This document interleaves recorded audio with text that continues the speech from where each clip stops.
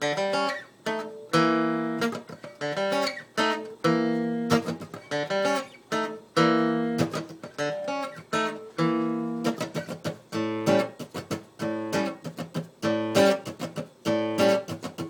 a story you care to hear about nothing in particular, and yet so weird.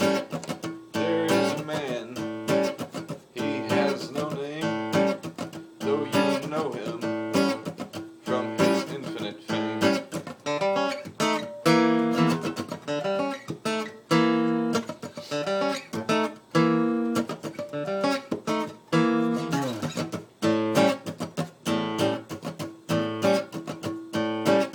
When he walks the earth, the earth moves between his feet, and to witness this, it's not only a delight, but a very rare treat.